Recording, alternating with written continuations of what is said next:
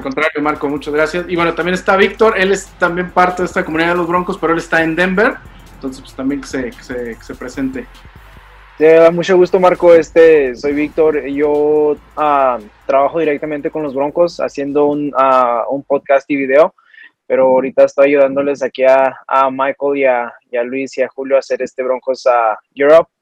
Pero mucho gusto, totalmente un orgullo de platicar contigo, todo lo que pudiste hacer en tu carrera y tener el placer de jugar con los 97 Broncos, ¿verdad? Un placer, Víctor. Pues bueno, sí, estuve ahí nada más, estuve 28 días, ¿no? Estuve 28 días, pero fue suficiente para, por ejemplo, uno de las grandes relaciones que hice fue Ed McCaffrey, el papá de hoy, el quarterback estrella McCaffrey. El papá de McCaffrey, un tipazo, uno de los mejores receptores con los que he participado, ¿no? La verdad es que estaba lleno de talento. Estaba en ese entonces Rod Smith, que yo lo molestaba mucho a Rod Smith. Decía, güey, tienes que agarrar la bola, güey, no puedes ser receptor si no la agarras. Él, digo, no, en los partidos lo hacía, pero él tiraba muchas pelotas. Era increíble la manera en que tiraba las pelotas, ¿no? Y al final se convirtió en uno de los mejores receptores. Entonces estuvo muy padre, la verdad, el viaje con John Elway a México y la gente. La verdad fue una experiencia increíble. Y obviamente el dueño es una persona de primera clase, es algo increíble. La verdad, me dio un poco de pena haber llegado en el 97 porque era mi primer año como profesional. Yo solo llevaba 4 meses de profesional en Europa y obviamente no entendía todo lo que se requiere como para jugar en la NFL. Si hubiera ido a Denver en mis últimos años, creo que hubiera tenido más oportunidad, pero la experiencia fue increíble. Muy bien, Marco. Bueno, pues les damos la bienvenida a todos en Broncos en Español y bueno, les presentamos oficialmente a Marco Martos, una de las figuras más importantes del fútbol americano en México. Él se hizo en el fútbol americano nacional, en el college football de nuestro país, en la Universidad de las Américas, con aquella gran escuadra de los aztecas, con Oliver Feria, un gran corredor. ¿Quién era tu quarterback? ¿Era Edgar Zapata? Fue Edgar Zapata y el último año Enrique Villanueva. Caché, ¿no? El Cocol, exactamente, sí. Sí, que después vino acá también a dirigir a la Universidad del Valle de México en Guadalajara. Y bueno, haces tu carrera en México como jugador de fútbol americano universitario y llega esta oportunidad. Marco, platícanos cómo fue llegar a convertirte en profesional en la NFL Europa. Con los Dragones de Barcelona, ganas el campeonato en tu año de novato, cachas un bombazo de John Kidna en aquella final en Montjuic. Platícanos cómo fue toda esa experiencia de convertirte profesional, no en Estados Unidos, sino en Europa. Mira, fue increíble, la historia es increíble. Al final, miren, ahorita estoy escribiendo un libro, ¿no? Del tema. A mí me gusta mucho la filosofía. Voy a dar un contexto antes de contestarte, ¿no? Porque luego me dicen, güey, contesta sí o no. No, déjame darte el contexto, ¿no? Yo desde chico soñaba jugar en la NFL, desde los 5 años. Mi familia no jugaba fútbol. Nací en una ciudad complicada, que es México, y dentro de la Ciudad de México viví en Azetemaculhuacán, un lugar difícil para crecer, o sea, un lugar donde había que pelearse diario, donde no era fácil, donde no estaban las cosas como hoy son las colonias para mucha gente. Fue una colonia difícil para mí. Ahí aprendí todo lo que tuve que aprender. Juego en los Vaqueros de Cuapa, en los Cherokees, son los equipos que me quedaban caminando alcanzablemente. Voy a la prepa 5, que es una prepa pública, que sale hueso. Pero yo tenía un sueño. Mi sueño era jugar fútbol en la NFL. Y obviamente la clásica que todo el mundo me dice, no hay mexicanos en la NFL, ¿no? Pues yo viví creciendo el no se puede. Y decía lo del contexto porque ahorita yo jugué en NFL Europa y mucha gente puede ser muy triste. Oye, en la NFL no jugaste, o sea, estuviste, diste la vuelta, estuviste en campamentos, pero no fuiste, ¿no? Y ahora que estoy escribiendo el libro, ¿no? A veces no entendemos de qué se trata la vida. Ahorita tengo un chico, un quarterback, mi hijo, tiene 16 años, ¿no? Posiblemente juegue en high school ya en Estados Unidos y él seguramente puede y tiene la capacidad de jugar en la NFL. Mide 6'4" ahorita y 1'94", 1'93", 1'94", y tiene 6 años y tal. Y al final un poco mi historia, Luis, te digo, no se trataba, hoy lo entiendo viendo desde atrás y siendo muy filosófico, no se trataba de mí, se trataba de que yo fuera a aprender qué se necesita para pasarlo a mi siguiente generación, ¿no? Mi siguiente generación, que es mi hijo, pues es alto, es fuerte, tiene mejor capacidades físicas y tiene el entendimiento que yo le he ido pasando día con día, ¿no? Pero aún así mi historia fue increíble, Luis, por de dónde salí. Yo siempre digo, a ver, el éxito es muy medible, ¿no? Hay gente que dice que soy millonaria. Sí, güey, pero te heredaron todo. O sea, no tienes tanto éxito. No, éxito el que se hace en la calle y se convierte, o lo que tengas, a lo mejor tienes un piso muy modesto y un carrito, pero no tenías nada, tú te lo conseguiste, eso es éxito. Al final, el éxito no se mide por cantidad, sino por esfuerzo, ¿no? O sea, ¿qué tenías y qué tienes, no? Y al final, yo soy un chico mexicano, llego a la UDLA, ahí me empiezan a dar de comer bien, me empiezan a enseñar técnica, me empiezan a hacer gimnasio y me empieza a dar hambre, que ya la traía hambre de sobresalir, de ser, Y es curioso, yo siempre digo, yo soy el primero que digo, yo no fui el mejor jugador de la UNEFA, ¿no? Es más, yo no me consideraba buen jugador y yo no creo que hoy pueda estar dentro de los mejores de UNEFA porque no era muy bueno. Yo tengo que, hoy haciendo un recuento de mí, yo lo único que tenía es un gran corazón. No tenía talento, yo no sabía atrapar la bola. Hoy atrapo la bola increíble. De hecho, hoy, por ejemplo, mi propio hijo se admira de la técnica que uso para atrapar el balón. ¿No? Pero me costó 8 años de entender. Yo en la UDLA agarraba todos los pases, sí, pero pues como lo harían a lo mejor la mayoría de ustedes, con el pecho, con los hombros, pero no con una técnica depurada. Y entonces en la UDLA, ¿no? Había gente como Oliver Feria, que creo que son los mejores jugadores que han pasado por este liga universitaria. Había muchos jugadores mejores que yo. La diferencia es que yo moría, vivía, respiraba y comía fútbol. Me la pasaba entrenando todos los días, depurando mi velocidad, mi técnica.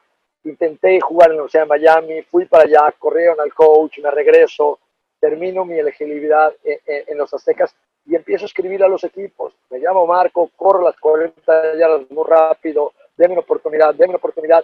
Y cuando la NFL Europa se crea, primero fue el 92, luego el 96, yo una de esas cartas que escribo, pues le llega a alguien, ¿no? Mandan a alguien a México, me llama el coach Diego Mirabete de los Tigres, en ese entonces el head coach de los Tigres de Monterrey, me dice, oye, va a venir un scout a probarte.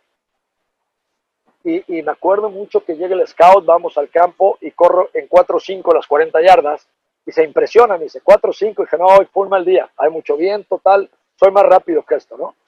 Y me dice, no, yo con 4.5 estoy servido. Me llevan a Atlanta, ¿no? Que hoy 4.5 es increíble. No sé si al rato puedo compartir. Estoy entrenando a un chico que va a aparecer en You ahorita. Pesa 270 libras y corrió 4.5. Es increíble, no puedo creerlo. O sea, hoy ¿Qué posición juega? Tackle defensivo.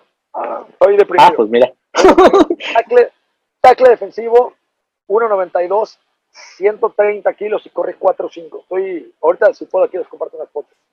Entonces, el mundo ha cambiado mucho. Cuando me llevan a Atlanta y me hacen las 40 yardas, pero en láser, porque cambia mucho de manual a láser, hago 4.37, que fue mi mejor tiempo. 4.37 sostenido. Y de ahí me dicen, oye Marco, hay una liga que se llama Europa, a la que te queremos mandar para que aprendas, ¿sí? Y efectivamente, les voy a decir qué me pasó. Voy a dar un salto.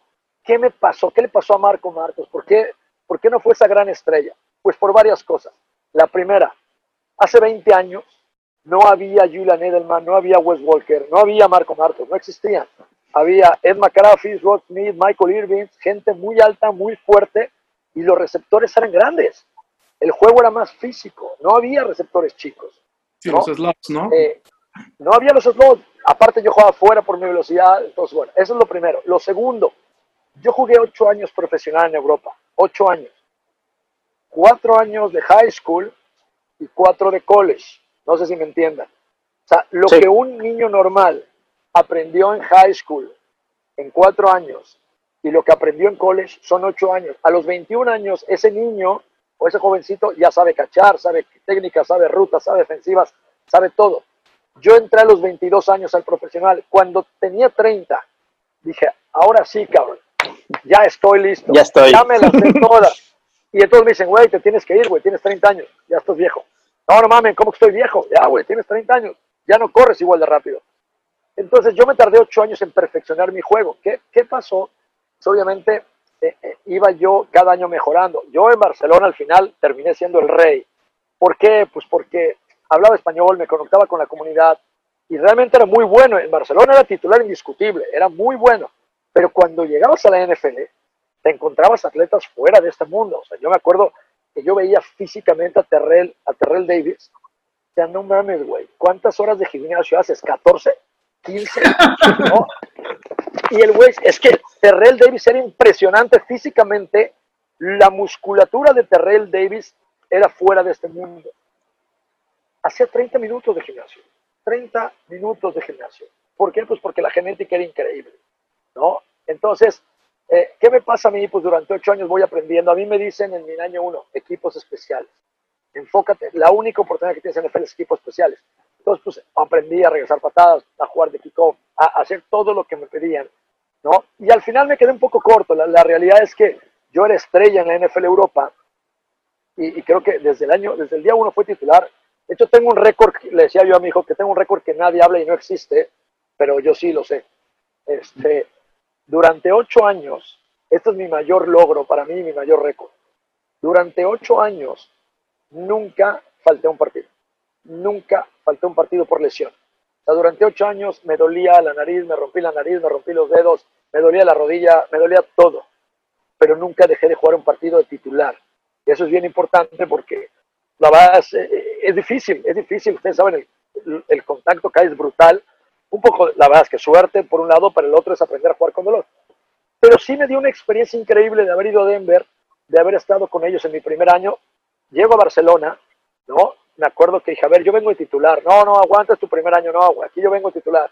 Y me costó mucho trabajo el poder, me acuerdo mucho mi primer trayectoria. Primer entrenamiento en la NFL Europa, en Tampa Bay, en Atlanta fue el primer año en la NFL Europa del campamento. Y hay una trayectoria, para los que no están tan familiarizados con las cosas técnicas, que se llama comeback. Comeback es una trayectoria donde tú corres 17 yardas, que son equivalentes a 15 metros, a toda tu velocidad. Y de ahí tienes que regresarte hacia la banda, donde está el equipo contrario a tu equipo, y el quarterback te va a poner la bola en la línea. Eso se llama comeback. Lo explico así porque la verdad es que odio a toda esa gente que sabe de fútbol, analistas, que dicen, no, era un 34 blitz 27. Güey, la gente no sabe qué es esto, güey. Y no le interesa saber, explícale qué es, ¿no? Por eso trato de ser detallado en eso. Y entonces me acuerdo que voy corriendo y antes de pararme a las 17 yardas, pues desde las 14 empiezo a poner mis pies como le hacemos en México, tan. Cuando regresé, obviamente el DB lo traía yo aquí, vino la bola y me la quitó. Estaba encima de ti, claro. Encima, claro, que desde el tercer, hasta yo creo que se había reído de mí, este güey que está haciendo, ¿no? Y bueno, la segunda vez que lo hago, segundo entrenamiento, viene la bola y la voy a cachar así, pues como yo sabía cachar, ¿no? Y de repente cuando estoy haciendo así, mete la mano y me la quita. Y me dice el coach, oye, ven, güey, ¿qué pedo, güey? ¿Por qué le haces así? Pues como que, ¿por qué, coach? Pues para agarrar la pelota, ¿no? No, es acá, papá, con las manos estiradas, lejos de tu cuerpo, tal. Y le dije, si usted cree que voy a meter mis manos con esos güeyes tirando a 100 kilómetros por hora, está jodido, güey, no lo voy a hacer. Bueno, lo terminé haciendo, tengo todos mis dedos rotos, todos están operados, los 10 dedos de mi mano se rompieron en algún momento. Y al final, obviamente, aprendí la técnica. ¿Por qué? Pues porque el DB viene, las manos, etcétera. Eso me tardó 8 años. Me tardé 8 años en entender cómo se juega el fútbol profesional. Y para cuando lo entendí, que según yo ya era muy bueno, pues ya, tenía 30 años y pues ese es un poco, ¿no? Pero fue un gran viaje. Oye, y preguntarte un poco, yo tengo la curiosidad por entender cómo fueron esos días en el training camp con los Broncos, preparándote para el juego en México, preparándose ellos, que venían de una temporada donde habían quedado sembrados número 1 y fueron eliminados por Jacksonville, con un equipo ya maduro, que quizá la ventana para trascender se estaba cerrando en ese año. Muchas expectativas, me imagino, y no sé cómo lo viviste tú. Increíble. Te voy a decir por qué. Porque, de hecho, yo siempre he sido muy rápido. O sea, a ver, yo nací en la calle, entonces siempre he tenido agilidad mental, ¿vale? Siempre he sido muy rápido. De hecho, Y se me dice, güey, tuviste que haber sido comediante, güey. No es que sea chistoso, pero dices algo y soy muy rápido, güey. No sé. Entonces, yo, imagínate, 22 años, llegué de novato, tal, y de repente, no, sí, somos los Broncos de Denver. Güey, perdiste contra Jacksonville, güey, no eres nadie, güey. ¿No? Y me decían, cállate, pendejo. ¿No? Le decía yo a John Elway, güey, perdiste contra Jacksonville, no mames. ¿No? Y yo los molesté. Yo, a ver, a Terrell Davis, no mames, no sabes cómo lo jodía. De hecho, Terrell Davis, un día decía, quítenme este güey ya de aquí, güey, llévense, porque estaba cerca yo de su locker, güey. Quítame este pinche mexicano de aquí, güey. Entonces yo llegaba y decía, güey, no mames, sí serán los Broncos de Denver, pero perdieron contra Jacksonville. Y de hecho te puedo comentar, desde que tú entrabas, se sentía que ese año iban a quedar campeones. La serie, todo es muy serio en la NFL y obviamente, ¿no? Pero tú los veías y los escuchabas decir, este año es el nuestro, este año es el nuestro, este año es el nuestro. Por ejemplo, tuve un incidente en mi día 3, yo al final también, pues obviamente, me acuerdo mucho cuando llegué al camp y dije, ¿cómo me voy a parar mañana en ese campo? Me voy a parar como un fan, lo que más quería era tomarme fotos y sacar autógrafo, ¿no? ¿Voy a hacer eso o voy a pararme como un jugador de fútbol americano? O sea, ¿cómo quiero ser visto mañana? ¿Y cómo quiero que a partir de mañana sea esa primera impresión? Entonces, pues obviamente llego con una impresión de jugador de americano, pero me doy cuenta que todo el mundo, o sea, güey, no hay bromas, aquí es en serio y este año vamos a ser campeones, somos el mejor equipo y este año, puta, y desde el día 1 vi esa mentalidad. En el día 3 estamos entrenando regreso de kickoff. Dije, oye, pues yo la neta soy buen regresador. Entonces me dicen, pásale. Este es uno de los peores incidentes que tuve en la NFL. Gracias a Dios, estoy vivo. Hice una pendeja. Les voy a decir, o sea, nada más escuchen la... ¿No? Estamos entrenando sin casco y sin shoulders, pero las prácticas en la NFL sin casco y sin shoulders son tan intensas como si tuvieran equipo. O sea, simplemente no hay golpeo, pero hay mucha intensidad. Entonces, yo pregunto, estamos viendo regreso kickoff, yo la voy a regresar en una práctica, día 3 de camp, y pregunto, oye, coach, ¿cómo es? Me dice, güey, aquí toda esa máxima, nada más no hay golpeo. Va, patean, agarro la bola y veo a 11 güeyes hechos la madre, y pues yo corrí muy rápido. Y cuando voy corriendo veo un pequeño hueco, sí vi que se iban a parar, dije sí paso, y cuando intento pasar, no sé si lo conozcan, un llamado Bill Romanowski, me atropella, simplemente me taclea. El pendejo no se dio cuenta que no teníamos cascos, así era, el tipo era ese jugador más intenso que he visto. A mí me da mucho coraje porque salí volando 10 metros, mi cabeza por allá, yo para allá, eso sí, con el balón aquí no fumbleaba nunca. Caigo, y yo no sé por qué, pero me da coraje, me dio ira, no les puedo explicar. Me paro, agarro el balón, él se acaba de voltear y se la aviento y le den el casco, pero con toda mi fuerza. ¡Pum! No, güey, no mames, no, me quería comer vivo. Creo que entre 20 lo querían detener y no podían ya. Cuando yo aviento el balón de enojo, ¿no? Y veo que le da a Bill Romanowski en la cabeza, en cuanto volteé y vi su cara, dije, ya valí madres. Tengo que concentrarme en salir vivo de esta pinche día. El güey me quería comer vivo. Literalmente, te voy a matar. Y ya después de 3 segundos, pues inténtalo, güey. No. Esa fue. Y total, todo el mundo se rió y llega el head coach, Mike Shanahan, ¿no? Y me dice, ¿cómo estás, güey? Y me acuerdo mucho porque yo le digo, ¿has visto a los chihuahuas cuando viene un bulldog y se espanta? Pues así estoy, coach. Estoy temblando, ¿no? Y el güey me dice, y riéndose, porque estuvo muy cagado. Me dice, ¿qué? Cuéntame el proceso mental desde que te caíste hasta que te levantaste y aventaste la bola, güey. No mames. Le dije, no, pues ya me dije, coach, es que no mames, este güey. A él lo regañan, ojo, a él lo regañan. O sea, después de que nos separan, los coaches se le van encima a él. La verdad es que sí, te voy a ser honesto. Él me pudo no me lastimé de milagro. O sea, el güey me tacleó. Claro.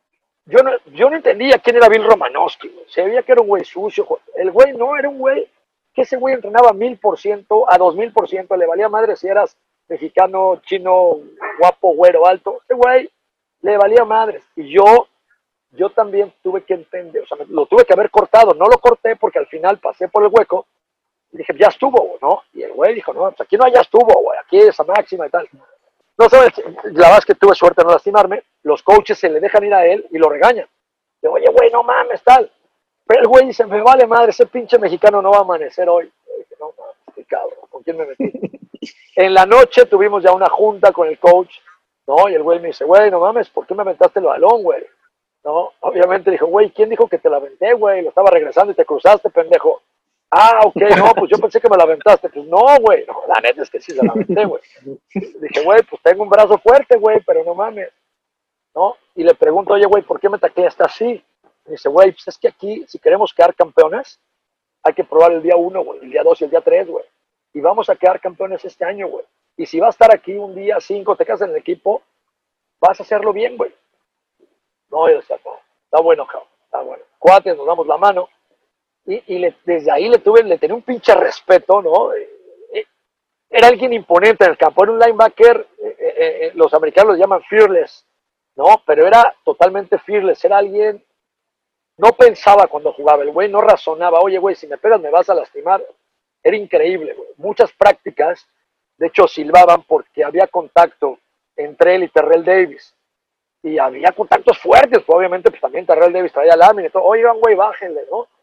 Pero fue, la verdad, fueron de las cosas increíbles. Ahí el que me ayudó mucho fue Ed McCaffrey, ¿no? Que esta historia también nunca se me va a olvidar. Día 5, ¿no? El güey me dice, oye, güey, pues no eres malo, cabrón. Nada más que corres como caballo salvaje, puta, agarras como puedes. Sí, güey, llevo 3 meses en este pedo. En Europa, llevaba 6 meses, ¿no? 3 meses jugando y 6 meses entrenando. Y me dice, no, pues mira, vamos a tomar algo, te invito, güey. Y vamos al estacionamiento. Y me dice, te llevo en mi coche, güey. Una camioneta Ford 80. El güey se la regalaron en la prepa. Había que empujarla para que arrancarla, güey. Pinche asiento todo roto. Le digo, güey, no mames, que este es tu coche, cabrón. Si eres un puto profesional. Me dice, ah, sí, sí, es mi coche favorito. Desde la prepa lo tengo. Era un tipo increíble. Y entonces me subo y me dice, ¿por qué te subes? Y le digo, pues no vamos a ir en coche. Me dice, no, primero hay que empujarla para que arranque. No mames. Órale, güey, ¿no? Ya le empujamos. Un tipazo. Y él me ayudó mucho a entender. Él fue de los que me ayudó mucho. Mira, el fútbol es así. Yo, por ejemplo, yo no soy muy rápido, pero entiendo el juego. Él cachaba todo, ¿no se acuerdan de Ed McCaffrey? Es que ustedes son unos bebés, claro. Pero... No, ¿qué pasó? No. Chicos que yo.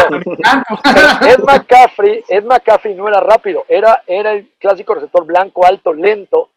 Pero las manos que tenía era increíble. Agarraba todo, ¿no? Y él es el que un poco me dice, mira, pues el tema es los codos, la técnica tal. Lo que sí es que agarraba mejor que Rod Smith, ¿no? Y al final dije, güey, no mames, no hay manera que me corten y dejen ese güey si no agarra nada. Pero obviamente Rod Smith corría 4:20, o sea, era una locura cómo corría Rod Smith, era increíblemente rápido. Y al final algo que también la gente no entiende es, tú podrás correr las 40 yardas en 4.2, está bien, pero juegas fútbol como 4.7. El tema no es correr como 4.2, el tema es jugar como 4.2. Y Rod Smith jugaba con esa velocidad. Y oigan, le voy a dar un trago a mi té, no se ardillen, pero es increíble, miren, a ver si les gusta. Mira nada más qué bonito.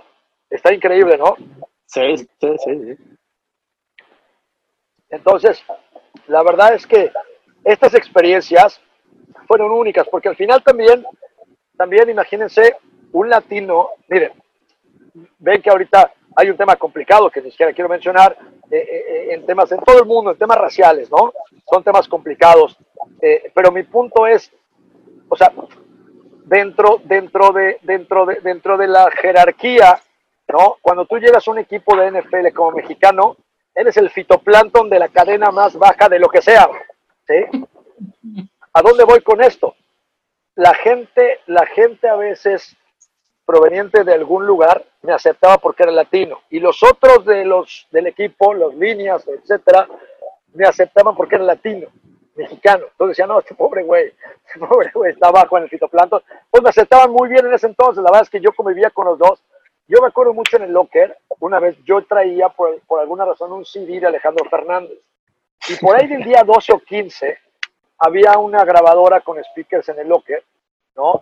Y estaba yo de escuchar un día, es que te fuiste y el tren mató a mi perro, y entonces, pinche contra, y ya estaba yo hasta la madre. Y al otro día escuchaba, te voy a rafaguear con 50 balas, vas a morir, puta, cabrones. Ya no saben tu pinche rap, porque aparte se ponían de acuerdo, era un día y un día, ¿no?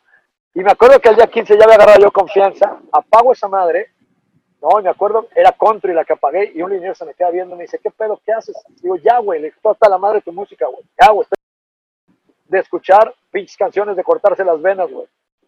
Saco el CD y pongo a Alejandro Fernández, ¿no? Mariachis, era uno de Vicente Fernández, creo, con mariachis. Los güeyes se cagaron de la risa y no lo quitaron. De hecho, lo puse play y me fui a mi locker, que ahorita lo van a quitar. Ah, no lo quitaron, güey, los güeyes no lo quitaron, bien respetuosos. Y llega un coach y dice, ¿qué pedo, cabrón? ¿Quién puso eso, güey? Pues el pinche mexicano. Quiten esa madre. Ah, duró como 5 minutos. Pero vaya, tengo algunas historias bien padres, la verdad, muchos recuerdos, ¿no? Que fue hace mucho tiempo. Pues fue padre porque también ellos intentaron quedarme en el equipo, pero no había manera, o sea, había tantos estrellas que sí, de verdad, fue complicado. Oye, Marco, nos cuentas de muchas experiencias que tuviste con los Broncos en tu tiempo aquí en Denver, pero fuera de todo lo que sucedió en ese tiempo, ¿cuál es tu memoria favorita? Lo que más recuerdas, lo que más aprecias, ¿qué es lo que más resalta en tu memoria ahorita? Lo que más aprecio fue el trato de la organización, porque al final, ponte un poco en mis zapatos. Tengo 22 años, vengo de México, nunca he jugado profesional, tenía varias cosas que arreglar. La manera en que coach Shanahan me trató, el respeto que me dieron, la manera en que intentaron ayudarme, que el dueño fuera de las prácticas y me dijera, Pat, ¿cómo estás? ¿Cómo te va? Oye, mucho gusto. Realmente yo me quedé impresionado con el dueño, es increíble la verdad cómo trata él a los jugadores. Cuando nombran a John Elway como GM, ¿sí? No me sorprendió nada, o sea, ellos tienen una relación increíble, me gustó mucho la verdad cómo Shanahan moldeó ese equipo, y la experiencia, Julio, overall que me llevo es el buen trato. Me sentí tratado como un jugador, como una persona, preocupados. El coach Shanahan al final intentó que me quedara, me dijo, mira, el tema, y es que es bien difícil, a ver, la gente a veces no entiende, pero miren, el roster es de 53 jugadores, ¿vale? Vamos a quitar al pateador de kickoff, 52. Vamos a quitar al de field goal, a veces el mismo, a veces no, 51. Vamos a quitar al de punt, 49. Vamos a quitar al long snapper, ¿sí? 48. Tienes 48 lugares. Ahora vamos a quitar a los titulares de los dos lados. Son 22 menos, ¿vale? ¿Sí? Nos quedan, la diferencia que nos queda, sí. 26 lugares. Soy muy rápido, no tenía el no la voy a cagar, güey. No voy a dejar una pendejada porque al rato me quedé callado hasta que alguien la dejara. 26 lugares. De esos 26 lugares, fíjate, dices, ok, ¿con cuántos quarterbacks me quedo? ¿Con 2 o con 3? Con 3, ya tienes el titular, con 3, vale, quedan 24 lugares. 2 más. ¿Con cuántos corredores me quedo? Puta, necesitamos 4, vamos a correr la bola, dale, nos quedan 20. ¿Con cuántos receptores te quedan? Ya tienes los 2 titulares. No, pues con 5, vale, nos quedan 17. ¿Con cuántos linieros me voy a quedar? Puta, con 9, sale, nos quedan 15. Ahora vámonos del lado defensivo. ¿Cuántos corners? ¿Cuántos linebackers? Tal.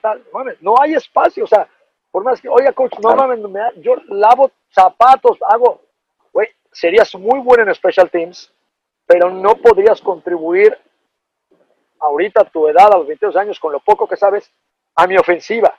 Necesito un quinto receptor que me dé aire a los demás, pero que me pueda contribuir en equipos especiales, pero que, y cuando empiezas a ver esas pequeñas cositas, dices, no, sí, no, pues contrate a ese güey, está bien cabrón, ¿no?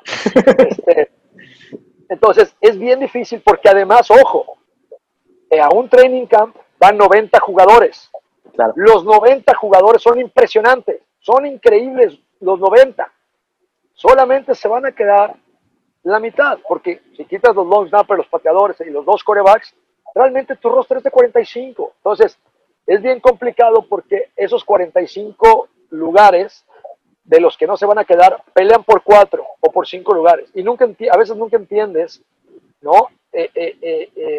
Las decisiones. Dices, oye, pues yo soy muy bueno. Por ejemplo, en mi último año en Carolina, el 2003, sí les puedo decir que hice un training camp perfecto. O sea, hice un training camp, no tiré un solo pase, estaba en mi mejor momento, obviamente tenía 29 años, pero lo mismo, ¿quién eran los receptores? Mushin Mohamed, Steve Smith, ¿cómo se llama el de los Rams, chicos, que ganó el Super Bowl?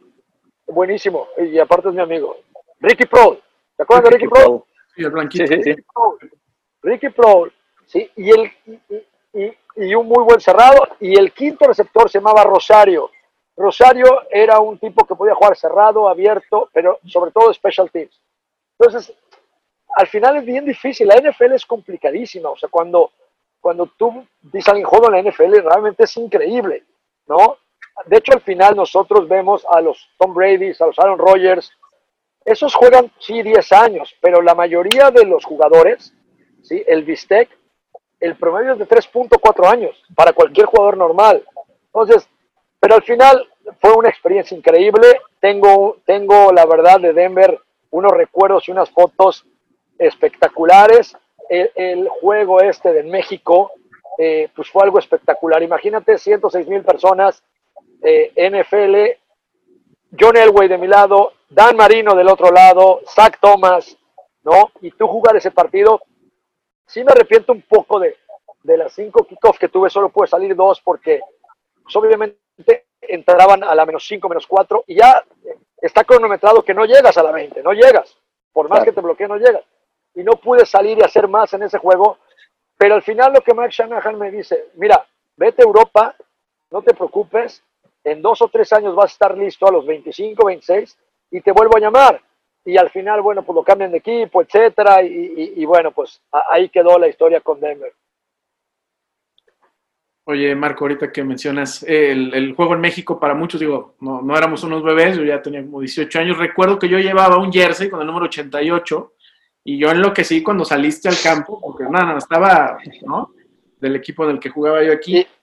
Pero para mí era impresionante, yo siempre me preguntaba qué sintió Marco Martos de atraparle pases a John Elway. A lo mejor no en el juego, pero como dices, en el training. ¿Cómo fue para ti trabajar con una leyenda como Elway, lidiar con alguien como Shannon Sharpe y trabajar con Gary Kubiak y Mike Shanahan en la ofensiva? ¿Cómo fue esa experiencia? A Shannon Sharpe no me le acercaba, güey. Yo decía, si yo me le acerco, ese güey me come. Ay, tengo 4 hijos, estoy muy seguro de mi sexualidad, ¿no? Respeto todas las religiones, sexualidades. Me acuerdo el día 1 haberme impresionado con Terrell Davis. Dije, no mames, este güey. Terrell Davis es un infante al lado de Shannon Sharpe. Bueno, día 1, por alguna razón no entrena a Shannon Sharpe, lo estaban cuidando, no sé qué tema. Día 2 le hacen él aparte, yo todavía no lo conocía. Me quedo yo a entrenar después, me estoy bañando, ya no hay nadie, y de repente se aparece Shannon Sharpe con una toalla. Dije, ya valió madre. Valió ese pedo. Yo todavía lo vi y dije, no mames, ¿quién eres, güey? Porque aparte tiene una voz, que alguna vez cruzan, tiene una voz impactante, el cuello de Shannon, no mames. Yo nunca había visto un tipo físicamente tan grande como Shannon Sharpe, ¿no? Y de repente veo un cabrón así con la pinche toalla blanca, que aparte pinche toalla chiquita, y dije, no mames. Lo de las películas sí es cierto, ya valí madre. Donde este güey tire el jabón, como el pinche hombre araña, voy a acabar del techo agarrado. Y de ahí, ¿cómo estás? Y muy serio, hola. Ah, tú eres el mexicano, sí, hola, tal. No dije nada, güey. A mí me daba miedo porque el güey era increíble. Cuando lo vi correr la primera trayectoria, no mames, dije, este güey está cabrón. O sea, mi mente no podía entender cómo alguien tan fuerte, tan grande, podía correr a esa velocidad y cortarse, ¿no? Y digo, Luis lo sabrá, le comenté el otro día, cuando yo vi la primera carrera de Fórmula 1 en vivo, lo que más me impresionó fue la frenada y las curvas. O sea, cómo pueden frenar y dar vuelta. Shannon Sharpe era impresionante. Era increíble cómo, yo me acuerdo que él entrenaba a veces aparte, ¿no? Después o antes, porque tenía ahí un tema de lesión. y yo me acuerdo que me ponía yo de frente para ver cómo hacía una escuadra afuera. Era increíble cómo Shannon Sharpe corría su trayectoria, volteaba, y luego la pelota, que a mí me costaba mucho trabajo porque había que ver dónde iba, las cuerdas, el hoyito negro que se hace, la técnica, la bola, él como si fuera así una pelota de tenis, sus manos eran increíbles. Ese es uno de los jugadores que a mí en lo personal más impacto me ha causado verlo. Y volviendo a ti, Luis, mi sueño no era jugar en la NFL, mi sueño era ponerme un día un uniforme en la NFL, salir del túnel. A mí siempre el tema del túnel, es más, yo tengo la idea, no muy equivocada seguramente, de cuando te mueres y te vas al cielo, debe de haber un pinche túnel como esto de los estadios, donde llegas y todo el mundo te aplaude, güey, ¿no? Ya llegaste al cielo, güey, ¿no? Debe de haber un tema así. Yo lo que quería era salir de un túnel vestido y uniformado con la NFL solamente para demostrarle a la gente que un mexicano podía jugar en la NFL, que alguien podía romper los paradigmas, que alguien podía hacer las cosas, que un chico de una descendencia muy humilde, con una casa de bajos recursos, en una colonia fea, yendo a escuelas públicas, yendo a la prepa 5, podía llegar a la NFL. Mi objetivo y mi meta era demostrarle a la gente que no siendo tan alto, no siendo tan fuerte, no siendo tan chingón, el tema mental y el corazón puede mover montañas. Si tú tienes un corazón imparable y tienes un deseo de lograr algo, lo puedes hacer. Esa era mi meta. Mi meta era un día, yo solo quería un día vestirme. Cuando ese día llega en el 97, ¿no? Y realmente me visto y me empiezo a vestir con el jersey de los Denver, con el casco, que por cierto ahí tengo en el otro Pablo, ahí tengo el casco original, aquí está en tu casa el casco original, tengo el jersey original, todo eso. Cuando dijeron, regrésalo. ¿Cuánto me vais a descontar? Pues, el pinche casco no lo vas a volver a ver nunca en Colorado, güey. No, es que lo tienes que regresar, güey. Y todavía me decían, ¿para qué lo quieres? No mames, ¿para qué lo quieres? Te va a ser el mayor tesoro, güey. No mames. No, pero bueno, los americanos piensan diferente, güey. Es un pinche casco, ¿para qué lo quieres? Entonces, yo me acuerdo mucho que cuando me pongo el casco y me lo abrocho en el locker todavía y voy a salir, fue una sensación increíble porque decía, yo lo logré, ya lo logré, no importa qué pasa a partir de aquí, no importa si juego 5 años, 8 años, 10 años, ya logré lo que yo quería, estoy a punto de salir a un estadio vestido en la NFL, con un equipo increíble y voy a jugar ante un público mexicano. Nada le gana esto, o sea, nada le gana esto y realmente pues es algo que para mí es una satisfacción el haber podido demostrarle a todo el mundo que sin talento puedes llegar muy lejos. ¿Qué me entristece también, les soy honesto, que van 20 años y nadie lo ha logrado, ¿sabes? Hoy hay chavos más grandes, más fuertes, más rápidos, ¿no? Y el otro día mi hijo me decía, güey, ¿qué se necesita? Entrenar 8 horas. Tienes que entrenar 8 horas, tienes que morir y vivir en la línea.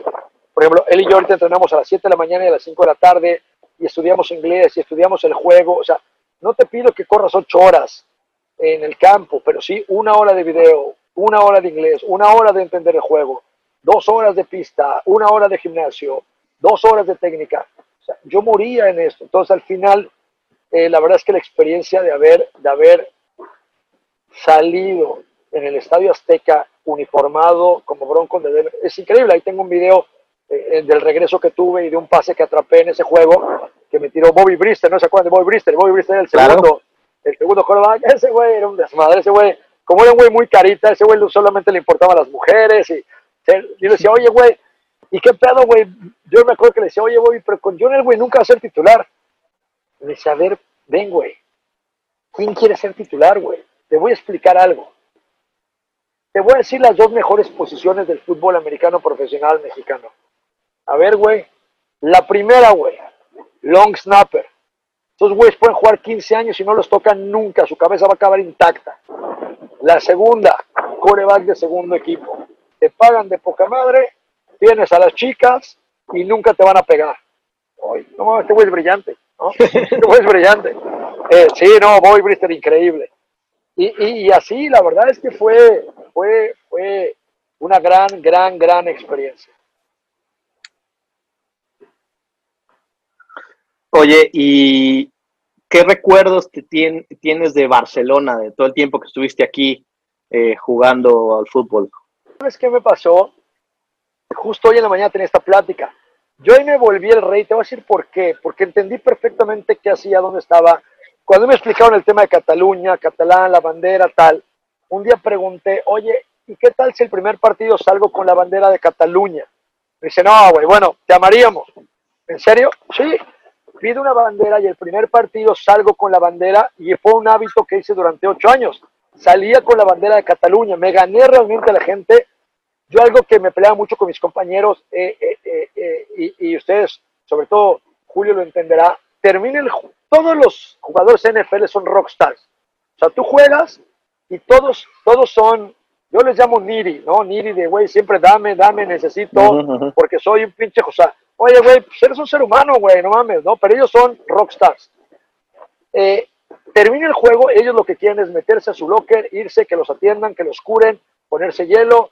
Sí fue desgastante, pero no quieren gente, ¿no? Y yo le decía a mis compañeros, oye, güey, estás en la NFL Europa, güey. No estás en la NFL. Tienes que quedarte a convivir con los fans, tienes que quedarte a tomar una foto, tienes que agradecerle a los fans. Es un juego nuevo en Europa, entiende, competimos contra el soccer, güey. El soccer de aquí lleva, ¿sí? O sea, estás compitiendo contra el Barcelona Real Madrid, güey, que se meten 80,000 personas al estadio. Es un juego nuevo, tienes que ayudar. Los americanos a veces no lo entendían, a veces sí, ¿no? Y yo trataba en Barcelona de hacerlo. Para mi cuarto año, ¿por qué? Porque no solo era bueno, sino que entendí el fútbol. Yo daba el speech casi a todos los jugadores cuando llegaban a la NFL Europa. Y el speech después de 4 años era el siguiente. Buenas tardes, mi nombre es Marco Martos, llevo 4 años aquí, bienvenidos al outlet. ¿No? Y veía las pinches caras de todos. ¿Qué pedo, güey? ¿Cómo que al outlet?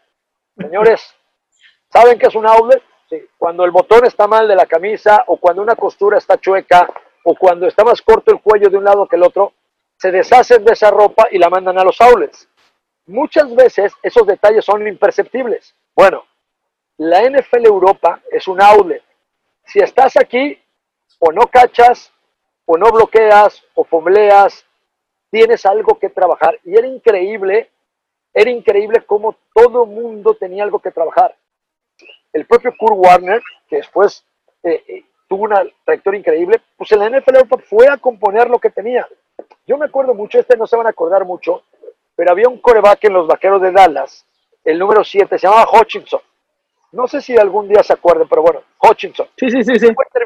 Terminó jugando algunos partidos de titular en Dallas. Llega el campamento y la primera semana era solamente en shoulders, no había contacto. Skelly y eso era en shoulders. Y de repente este güey de 1,98 m, increíble, tiraba, tenía una bazooka por brazo, una precisión increíble. So, voy con el coach, no, ya después de 4 años le voy a coach, y este güey qué pedo tiene, no, ¿cuál es su pedo? ¿Por qué está aquí, no? Y me dice, no sé, güey, pero déjame investigarte, déjame preguntar, güey. ¿No? Pasa una semana y me dice, mexicano, ven, güey. ¿Qué pasó, coach? Ya sé qué tiene este güey. ¿Qué tiene? Le digo, la neta, yo lo veo perfecto. No aguanta los blitz. ¿Cómo que no aguanta los blitz? Sí. Cuando él se echa para atrás y veía cualquier blitz de cualquier linebacker, tuviera 5 linieros, 10 o 20, él corría. Se desesperaba y corría. O sea, a veces viene el blitz y sabes que tu corredor lo va a tomar, o viene un blitz, sabes que tu línea lo va a tomar. Pero cuando él veía los blitz, él se echaba a correr y tampoco era tan bueno con las piernas. Decía, no mames, pues sí, ¿no? Ya después en la temporada terminó creo que hasta segundo equipo por lo mismo. No era un pocket passer. Entonces era increíble la NFL Europa porque cada vez que llegaba un jugador, ¿no? Drafteado o de Michigan o de cualquier universidad grande, decía, güey, vienes aquí a arreglar algo, güey, vienes aquí a mejorar. Entonces fue padre porque durante 8 años el 80% del equipo cambiaba. El único que no cambiaba era yo. Entonces la gente obviamente decía, pues ese güey es al que conocemos. Entonces todo padre porque grandes amigos me adoran en Barcelona. La verdad es que hice una relación increíble con la gente, con los fans. siempre fui humilde, siempre me quedé a tomar fotos, me iba a tomar café con ellos. La verdad es que disfruté yo mucho mi carrera, lo hice increíble. Sí, obviamente me hubiera gustado jugar en la NFL algunos años, creo que lo hubiera hecho bien, pero al final no me puedo quejar de la experiencia que tuve.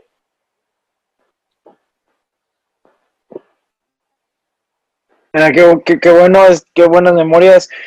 Y ahorita el estado de los Broncos, ¿qué piensas? ¿Qué es tu opinión de lo que ves? Uf, vamos a entrar a lo difícil. No, mira, primero, vamos a partir del tema. Primero, digo, primero espero que haya NFL. Yo tengo comunicación con algunos equipos porque, y le comentaba con Luis, seguramente con Luis haremos algo, estoy buscando a Luis para hacer algo con la Fórmula 1. Yo hace algunos años que me estoy dedicando al turismo deportivo. Ahorita tengo algunos asientos, de hecho les voy a mandar, tengo como unos 30 asientos en el estadio de Denver para ir a ver la siguiente temporada. Tengo una empresa que conseguimos el hotel, el transporte y tratamos de que sea económico. O sea, tenemos varios precios, ¿no? Vaya, no es comercial, igual es un contexto, pero al rato sí les doy el comercial. Estaría padre después que vayamos a algún partido, pero bueno, el tema hoy por lo cual estoy muy nervioso es, si no hay NFL, estoy jodido. Sí, no hay Entonces, negocio. no hay negocio, pero yo y todos, bueno, al final yo, porque Todos. la NFL, mira, he hablado con muchos equipos, el comisionado antier, saliendo con los dueños, se aventó y dijo, sí hay NFL, sí arrancamos a tiempo, sí cancelo el juego de Hall of Fame, Dallas-Pittsburgh, pero no se preocupen.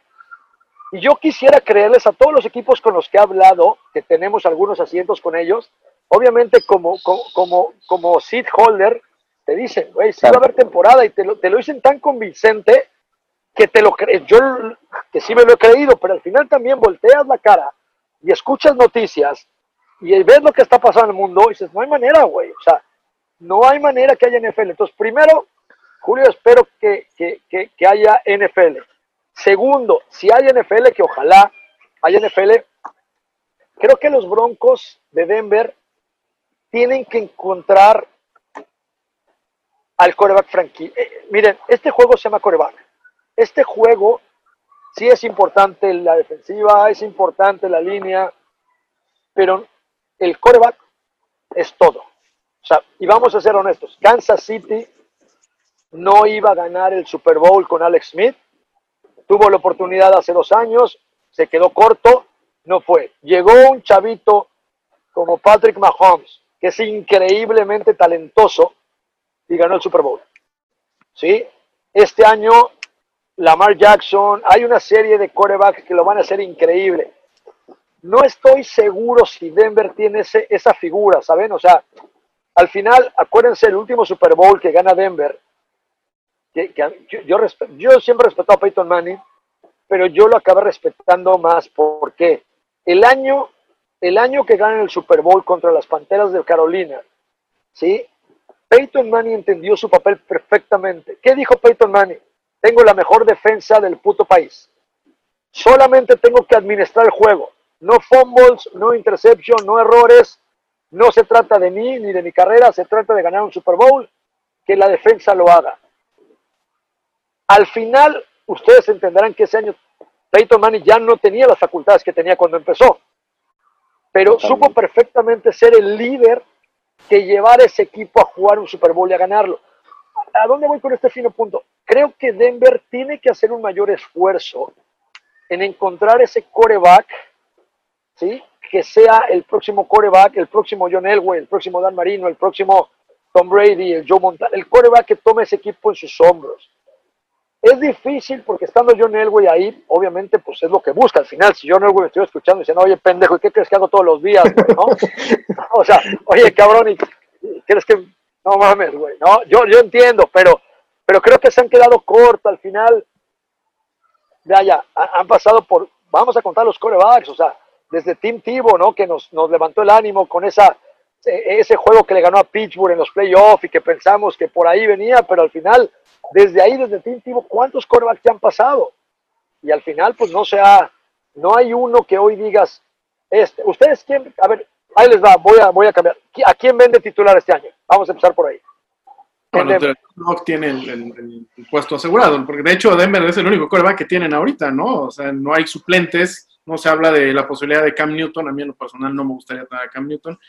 Creo que Drew Lock trae el chip en el hombro, ¿no? De haber sido segunda ronda, aspiraba a ser primera ronda, mostró buenas cosas, se vio incluso mejor en su primer año que muchos quarterbacks que hoy son estrellas.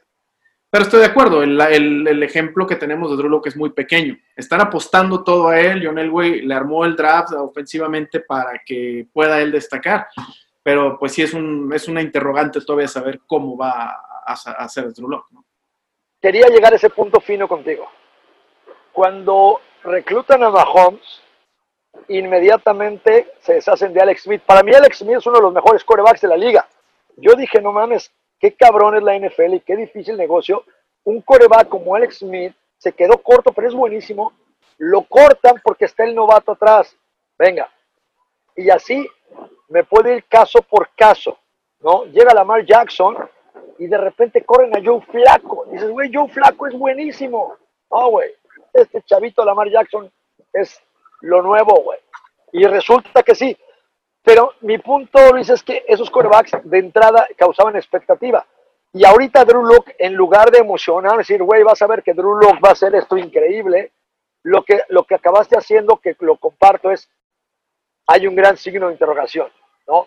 Y si hay eso, pues a lo mejor ya no es ese franchise player, ¿sabes? Ya no es, o sea, si empezamos a hablar de un jugador donde ojalá y lo haga y tiene todo, ya no es ese gran. Yo hubiera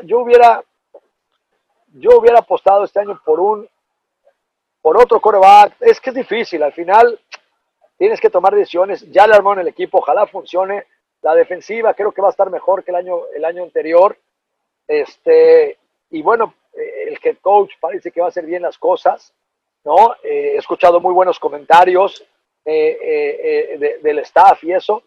Y bueno, esperemos que tengan un gran año, ¿no? Pero sin quarterback a veces es difícil.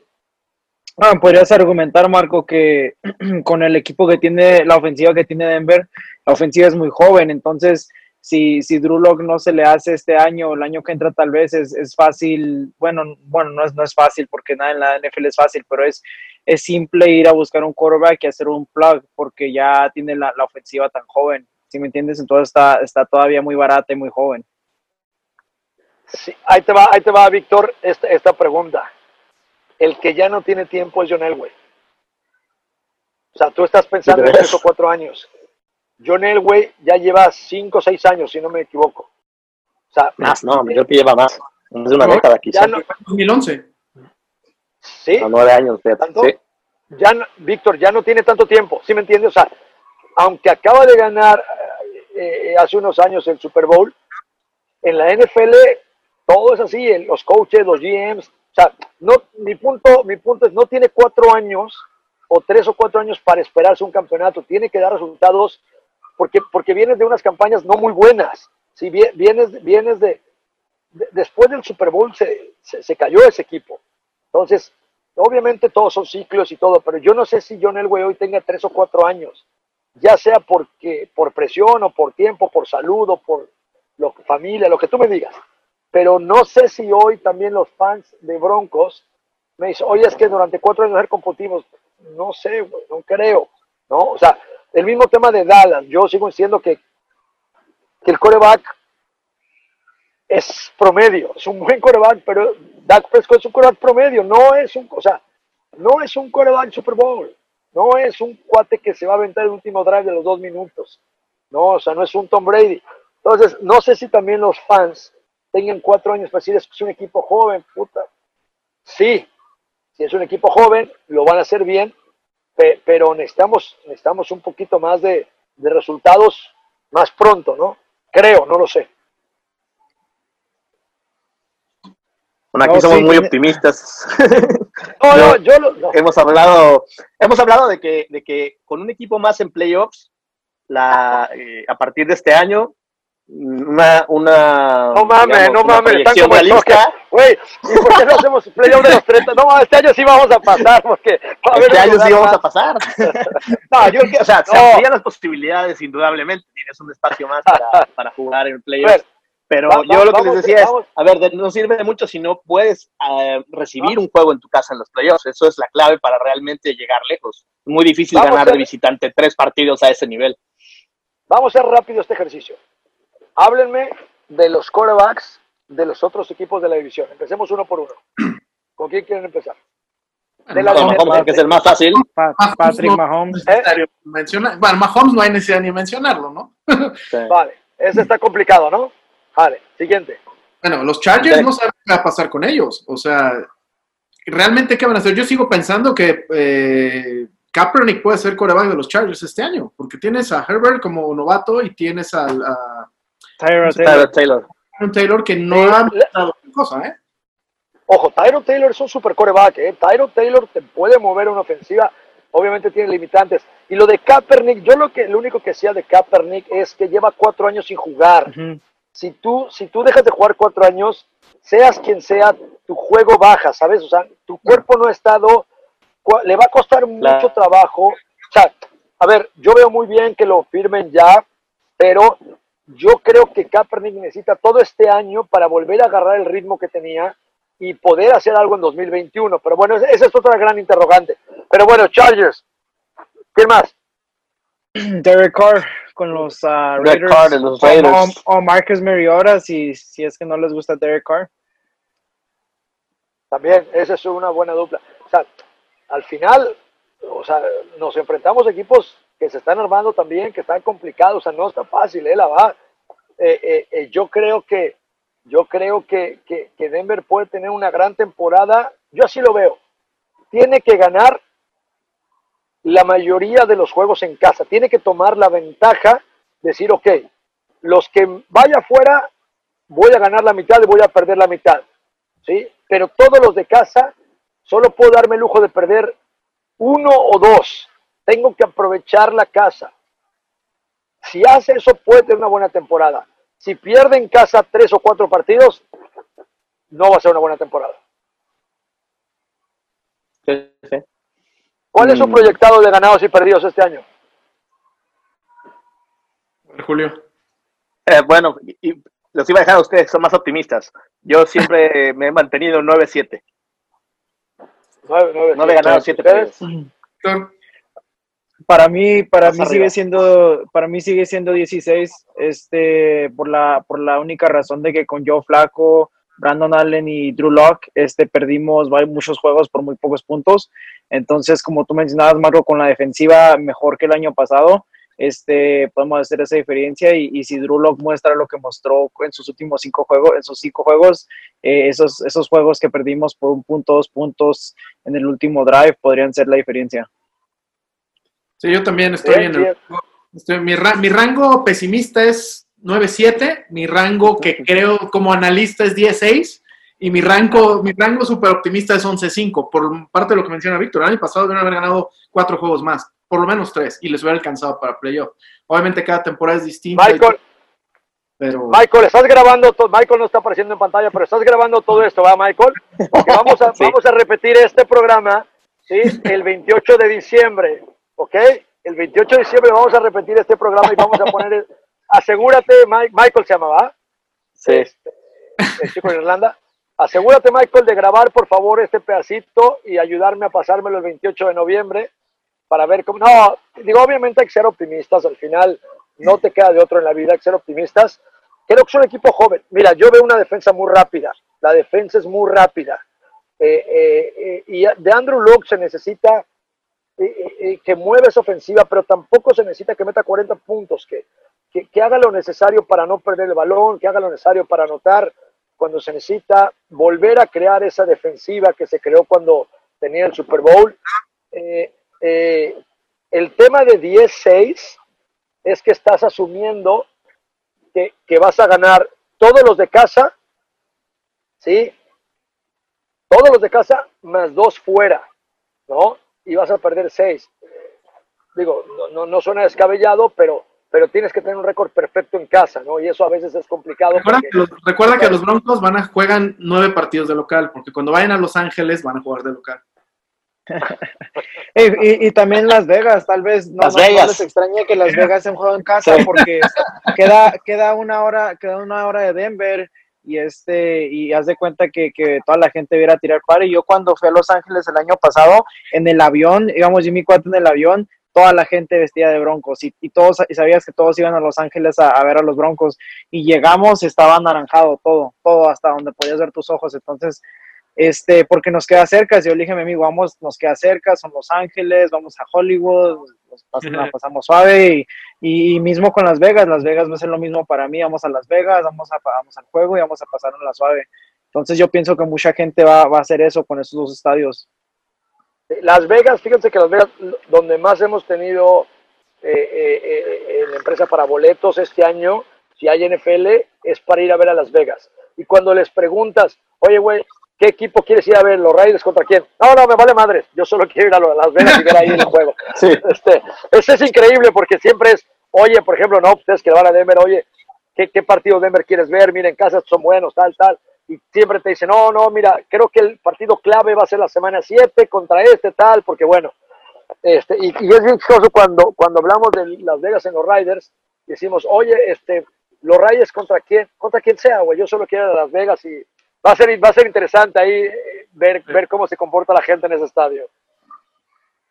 Chavos, pues la verdad es que pudiéramos seguir platicando unas 4 horas más, pero bueno, sabemos que el tiempo mata, y bueno, y Marco, que también fue analista en ESPN, sabe que esto de los medios así es, pero Marco, nos encantaría en un futuro poderte tener por acá en Broncos en español. Diciembre 28, en mi opinión, dijo, ¿verdad? Estamos, ¿no? Oye, sí, no, si quieren, sí, podemos, miren, si quieren, pasando la primera semana, digo, yo espero que haya NFL, vamos a obviamente impulsar que haya NFL. Si pasa la primera semana, podemos platicar la primera semana, a ver qué pasó, cómo hay los equipos, cómo en la NFL. Ojo, tenemos que entender algo también, y es bien importante. Este año es atípico. Totalmente. ¿Qué equipo va a ganar? El equipo que más rápido se adapte a lo que está pasando. ¿Por qué? Porque ahorita ya no hubo minicampamentos, ya todos los minicampamentos se cancelaron, ya no, o sea, la habilidad del equipo para poder mejorar va a ser muy corta. Normalmente los 4 partidos de pretemporada a veces no dan. Siempre el primera y segunda semana es cuando el equipo realmente se termina de hacer. Este año esto va a pasar en la 4ª, 5ª semana, que los equipos van a agarrar ritmo porque han perdido mucho tiempo. Entonces va a ser interesante cómo los equipos van a ajustar este tiempo perdido, y es bien importante que se ganen las primeras semanas porque no se va a tener mucho ritmo, y entonces va a ser bien interesante analizar la NFL este año y en los equipos cómo van a enfrentar la temporada. Oye, ¿y dónde te podemos seguir en redes sociales, a tu empresa, para conocer más acerca del trabajo que estás haciendo? Y cuéntanos cómo se llama tu hijo y qué proyección dices que esperas que vaya a jugar high school. Cuéntanos un poquito de eso para despedirnos. Mira, él se llama Marco Martos, está ahí en redes sociales con Marco Martos. Él acaba de cumplir 16 años y tiene las cualidades físicas para jugar fútbol. Una de nuestras metas es poder llegar al high school para pasar ahí a un college automáticamente, o sea, ya estar en el sistema. Sí. Y estamos con la idea de ser el primer jugador, ojalá sea uno antes, ¿no? El primer jugador drafteado, nacido en México, creado en México, ¿no? Hasta la secundaria, pero realmente de origen mexicano, que sea drafteado. O sea, estamos tratando de lograr eso, nos queda mucho camino, ¿no? Estamos también siendo muy con los pies en la tierra, viendo a ver si pasa. No podemos decir, no, lo va a hacer, no sabemos si lo va a hacer. Estamos en el camino, entrenamos todos los días. Es un buen quarterback, o sea, es un chico que avienta la bola, tiene ya las medidas, mide 1.94, acá con 16 años, o sea, entiende el juego, y pues eso es un poco, ¿no? En mis redes sociales estoy en Facebook como Marco Martos, en Twitter como @Marco Martos, igual en Instagram me pueden seguir ahí, me pueden compartir, y sí, ya les pasaré, ahí tenemos una empresa junto con Best Day, donde vamos a estar sacando los partidos. También hay una página que estamos sacando en julio que se llama Sport Advisors, para ver todo nuestro inventario de juegos que tenemos, obviamente a Denver, a Dallas, a Seattle, a Nueva Orleans. Y ahora no van a creer, pero ¿qué equipo creen que es el que la gente está pidiendo más ir a ver? Tampa Bay. Tampa Bay. Es increíble. Este cuate es un fenómeno, Tom Brady. La gente de todos los equipos, fans de todos, oye, ¿cómo puedo ir a ver a Tampa Bay? La gente quiere ir a ver a Tampa Bay, a Tom Brady. Entonces, ojalá ya haya una temporada de NFL. Ojalá me vuelvan a invitar a platicar con ustedes. Ha sido una muy amena plática y analizar lo que pase. Los felicito por estar empujando a los Broncos de Denver en otras fronteras, hacer que la gente se entere de este tema, ¿no? Y hacer creciendo a la NFL. Al contrario. Gracias, Marco. Un Muchas placer. gracias. Gracias, chavos. Gusto verlos de nuevo y pues nos vemos. Gracias. Abrazo enorme. Gracias. Hasta luego. Buena semana. Adiós.